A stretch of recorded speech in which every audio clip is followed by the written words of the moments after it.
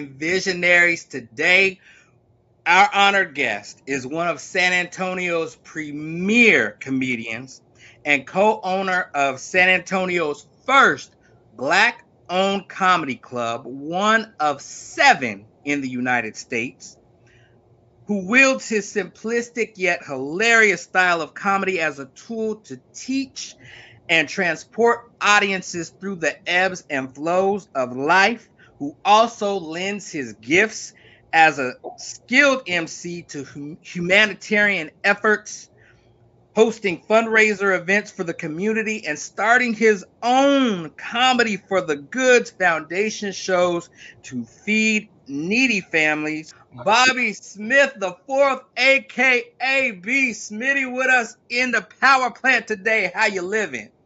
Good, good. Glad to be on here. Finally. Glad to have you. All right, let's get plugged in. We're charged with 2 things. 1, the discovery of our gift, and 2, the responsibility to share that gift with the world. And right now, there's somebody who's buried underneath the weight of a false narrative that they believe about themselves, and they're going to see this, and they're going to say, I can relate to his story because he is from where I am at. And I'm not talking about a geographical location. I'm talking about a mindset, a set of circumstances. Then they're going to know that this man here successfully navigated his way out of a place that I cannot see my way out of. So, Bobby Smith the fourth, aka B Smitty, this is your hour to amp the people up with the power of your story. So let's electrify them. Man, it's not going to be one of those podcasts where I get emotional and I start crying and it's like Oprah. It's gonna be what it's gonna be, bruh. Okay. And we will accept anything that you got to give to us. So, question number 1: knowing what you know now, what would you tell the 18-year-old version of yourself? And could you give us a glimpse into that young man's life? Man, it's a good question. So at 18, I would tell them that you don't know everything. Take the time to listen um, instead of talking. You know, take advantage of people that's already done it. And listen to my pops. He was the main one that was, saying a lot of stuff, and I thought I knew everything. So I felt like, I could have probably avoided some obstacles, if I listened more at 18. Gotcha. What was going on in your life at 18? Could you give us a picture of what you were going through? Yeah, just like most 18-year-olds trying to figure it out. You know, college. What am I trying? What am I going to college for? Because I still didn't know exactly what I wanted to do. I just, I was just kind of dabbling around in things. So when I went to college, my mindset wasn't for college. I was, Gotcha. I still had the high school mindset. I would go into classes waiting for the school bell to ring. I guess it ain't no school bell. Yeah, I felt like I would have probably, with the mindset I have now, I would have did really, really good in college if I knew exactly what I wanted to do then. But God, nobody really ever knows. Most people don't know. Some people do. that's right. Wow. Um, can you tell us the story of how you discovered your gift? Oh, okay. I think I saw it like at an early age, probably like around like 6 or 7. Is when I can remember a moment where I got like a high as a kid from getting attention. I'm still a shy person, but I was a really, really shy kid that didn't really know how to, how to make, have a presence. And I just remember sometimes just kind of saying something that made everybody laugh, like, or just doing a character. And, I started just trying to like have my own show at early ages. Like I was like Arsenio Hall was who I used to try to emulate all the time. And, I saw people was paying attention to this little kid thinking he's Arsenio Hall or different characters. So that kind of let me know that I was an entertainer. And from that moment on, I kept being told that, oh, you're an entertainer, you're an entertainer. So that kind of stuck with me at an early age. Wow. Yeah. And then I didn't really become a class clown until uh, probably more junior high, probably more fifth and sixth grade. I knew that I could do it. Like I knew that I could captivate people's attention and make people laugh. But I never felt I was malicious. I always felt like when I was making people laugh, it was for a purpose. Like, man, it just seemed like people are, having anxiety or everybody's tight. So if I do something out the norm, it's going to kind of make people loosen up, and it's going to make this class a lot better. That's very unique. That's very unique because I remember, a lot of the class clowns and people that when I was coming up, a lot of it was malicious. It was to get a Yeah. laugh by dogging somebody else out. And the fact that it kind of, shows your heart even as a kid. Like your whole purpose for making people laugh was to make them relax and just be themselves. That's awesome. That's And awesome. and for myself too, I have anxiety, or I'm not comfortable with new people or whatever. So if I kind of do something crazy, it kind of like, it helps me fit in. There you go. See, I love it. I love it. Can you tell us the story of when you felt you had the responsibility to share that gift with the world? Hmm. Um, I hate job interviews. I'm kidding. When when I felt I had the responsibility to share the gift with the world, man, that's deep. Um, I don't know. I mean, because I teach defensive driving, so that was one of the first main jobs I got when I got out of high school. Because I started doing open mic comedy, and then I found a job where they hired comedians to teach defensive driving, and Wow. then I just kind of jumped into that, not realizing how big of a blessing it was going to become in my life. Because that actually helped me become a better comedian a lot faster. I was able to do, kind of play off of different people easier because I was so used to doing it in class. But it started becoming like an ongoing thing in my class where people would stay after class and tell me how much they needed that laugh. Like, I guess sometimes when it rains, it pours, and things start going bad, and then you got Yeah. a traffic ticket, and a lot of people just be coming in class real bad, and I mean, feeling real bad. And like my class would be so laid back, and they would feel so good at the end of class. Like, man, I really needed that. Like, it's like, man, I got this ticket for a reason because I had just dealt with this. I hadn't. Somebody told me they hadn't laughed in so long, like a year or something, and like Wow. they just needed that coming to the class. They never would have went to a comedy club or anything. So that's when I realized, like, all right, like, you know, people need this. Like, I would do this for free. Wow. That right there, that is the power. I hope y'all are listening. So this just something that just came natural to you that you said I would do this for free because of how it helps people. Yeah. That right there, that is unique. It just captures again, it's showing the essence of who you are. Um, how did you make belief reality? Like you saw this vision of yourself and like you created this vision and you made it happen. How did you make belief reality? As far as doing stand-up comedy, or Your whole journey of oh, who you see yourself as. I think it's just God putting the right people in my life at the right times. Like, some people have fallen out in my life, but He would move me to somebody that would just kind of like either give me more confidence than I even know I had. And I mean, the key was just confidence. Just like they're saying stuff that I'm not even saying. I'm just doing, but they're telling me like, like, yo, they kind of built me up. So I just felt like I consider those people like angels. Like, man, Right. these are angels that was kind of put in my life to kind of lead me to where I keep going. So yeah, just more the people around me, the positive people that help me build confidence. That was always my issue.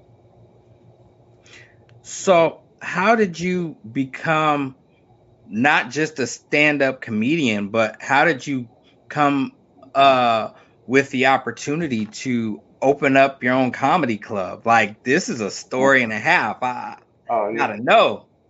It's kind of crazy because so I started doing stand up comedy at like 20. I'm 40 now, so this is my 20th year. Wow. And like I was having so much fun on stage, I was just loose and saying, I mean, like, oh, I can say whatever I want. And I was, just playing around, just getting the biggest laughs. And then, after a while, it took a toll. I was like, oh, this is a business. This is kind of cutthroat. I hate Okay. the business part. I quit stand up. So I was just real low on stand up because I didn't realize all the stuff that you really had to do to make it. And there's like a lot of people that weren't really funny, but they were excellent in business, and they were just like they were able to see the world. They were just living a great life. So I hated the business part, and I was gonna quit. And then I kind of took it in my own hands to just start doing my own shows the way I wanted to do them at different locations, like different places, whether it's a bar, restaurants, or whatever. And it's kind of figuring out the production side of it. And I kind of started, liking producing shows to the point to where it became a skill. Skill that I had was to produce shows and to get people in the shows, and it'd be like a quality show as good as the comedy club. It's just not at the comedy club. So started doing that for years. I ended up meeting a guy in one of my defensive driving classes, and he was a DJ, and he ended up having some small portable equipment in class, and we just started playing around in class, just kind of like doing like a little show, doing some little rap stuff, and we kind of hit it off. And he said that he would help me make my shows even better. Okay, because he had like a military background, so he was he had a different discipline than I had, so he Right. was able to add that element to what I was already doing, and like the shows just kind of took off. Wow. So it made me start appreciating the business side a little more when I was able to kind of control more things myself. And we ended up doing it at this one place that we became really successful at. But I don't know, something happened to where we built it up and then they gave it to somebody else, and it just seemed real like not fair. So we came up with the idea to maybe get like a little spot, like our own little place, rent a little room, and we'll do comedy spots in a little room. And that was the plan. And then that plan just started growing into like, hey, I think we can open an actual comedy club. Like, why not? And he had more belief in it than me. Okay. I didn't think it was possible. Like, yeah, if it was that easy, everybody would have did it. But that's why I give him most of the credit because he's older, he's experienced, he's done some stuff. So he's military, so I don't know, we was able to put our skills together and make it happen, and that's kind of how I fell into it. And now it's more of a payoff of everything that the business did to my soul. I feel like it's helped bring it back. Like, okay, like I get it now. Like I'm able to appreciate the business side a lot more now that I'm on this side. That is beautiful. Like, I'm listening to what you're saying, and it's like, okay, you hated the way that it was as an industry, as the standard. So Right. you said, it almost made you want to quit, but you took it and you made it your own. Yeah. And you collaborated with good people who believed in you and believed that, hey, we can make this however we want to make it. And that right there, that right there is foundational, because somebody's listening and they're going to be like, oh, okay, so I can take what it is, because we have to transcend whatever. So if somebody is dealing with something totally different, they can take this and say, okay, well, he took the industry and made it and shaped it into something that fits, that you can be proud of, that you can love. Man, that's gold. That's gold. That is gold. Uh, I'll tell you what, that was a wonderful experience that I've had in your facility. And, I applaud you and all your efforts. What would you like to share with the listeners about what's on your horizon and where they can interact with you either online or locally? Well, yeah, we're still growing. Our main thing is, you know, trying some different stuff. Trying to, San Antonio is so. I feel like we don't take enough chances. So, I'm trying different things that have actually been working. Where we had like a little like a trap and paint thing where we had a DJ and people were painting, listening to music. That's cool. Different like karaoke brunch events have been cool.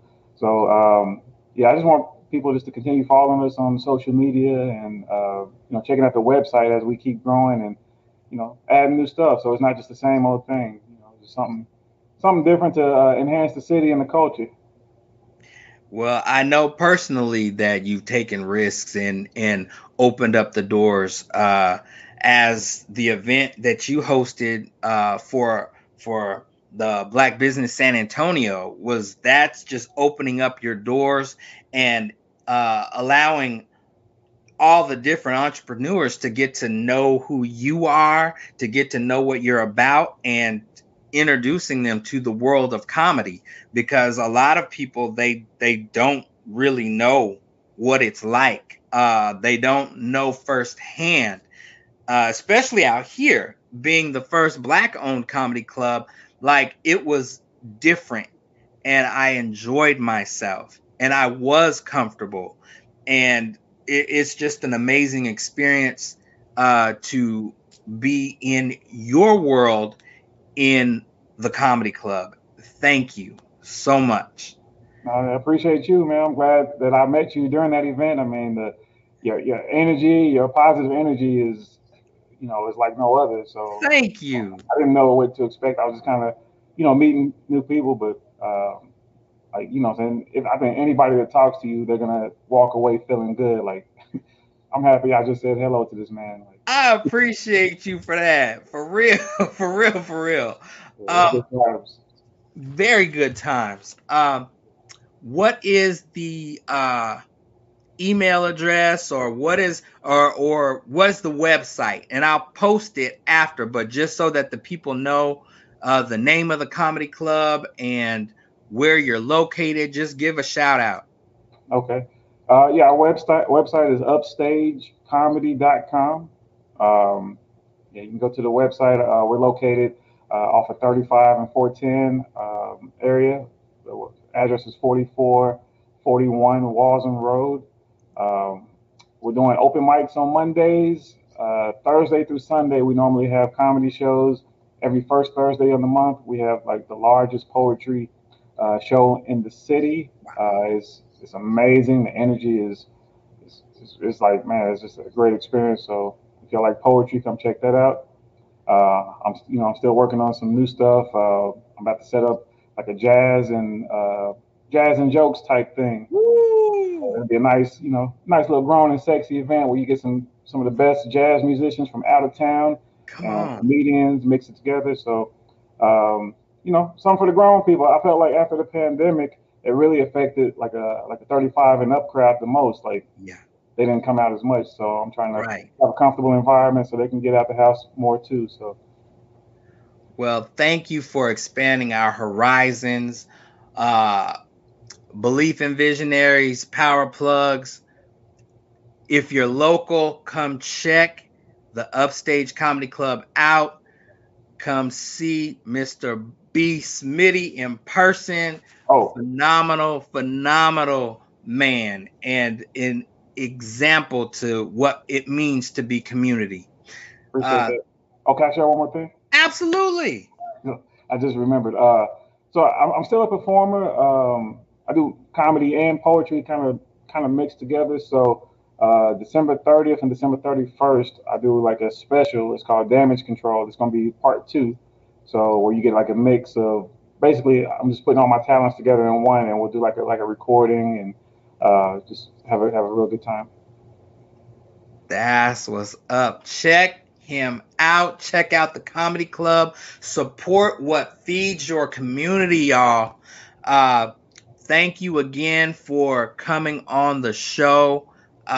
Looking forward to all the wonderful things that you have and that you're bringing to this city. Thanks again, and everybody stay connected and stay uplifted. Take care. Change the narrative in your life? Take the next step. Invest in yourself and book a life strategy coaching session with me at www.beliefinteriordesign.com. Let's start the journey of making belief reality.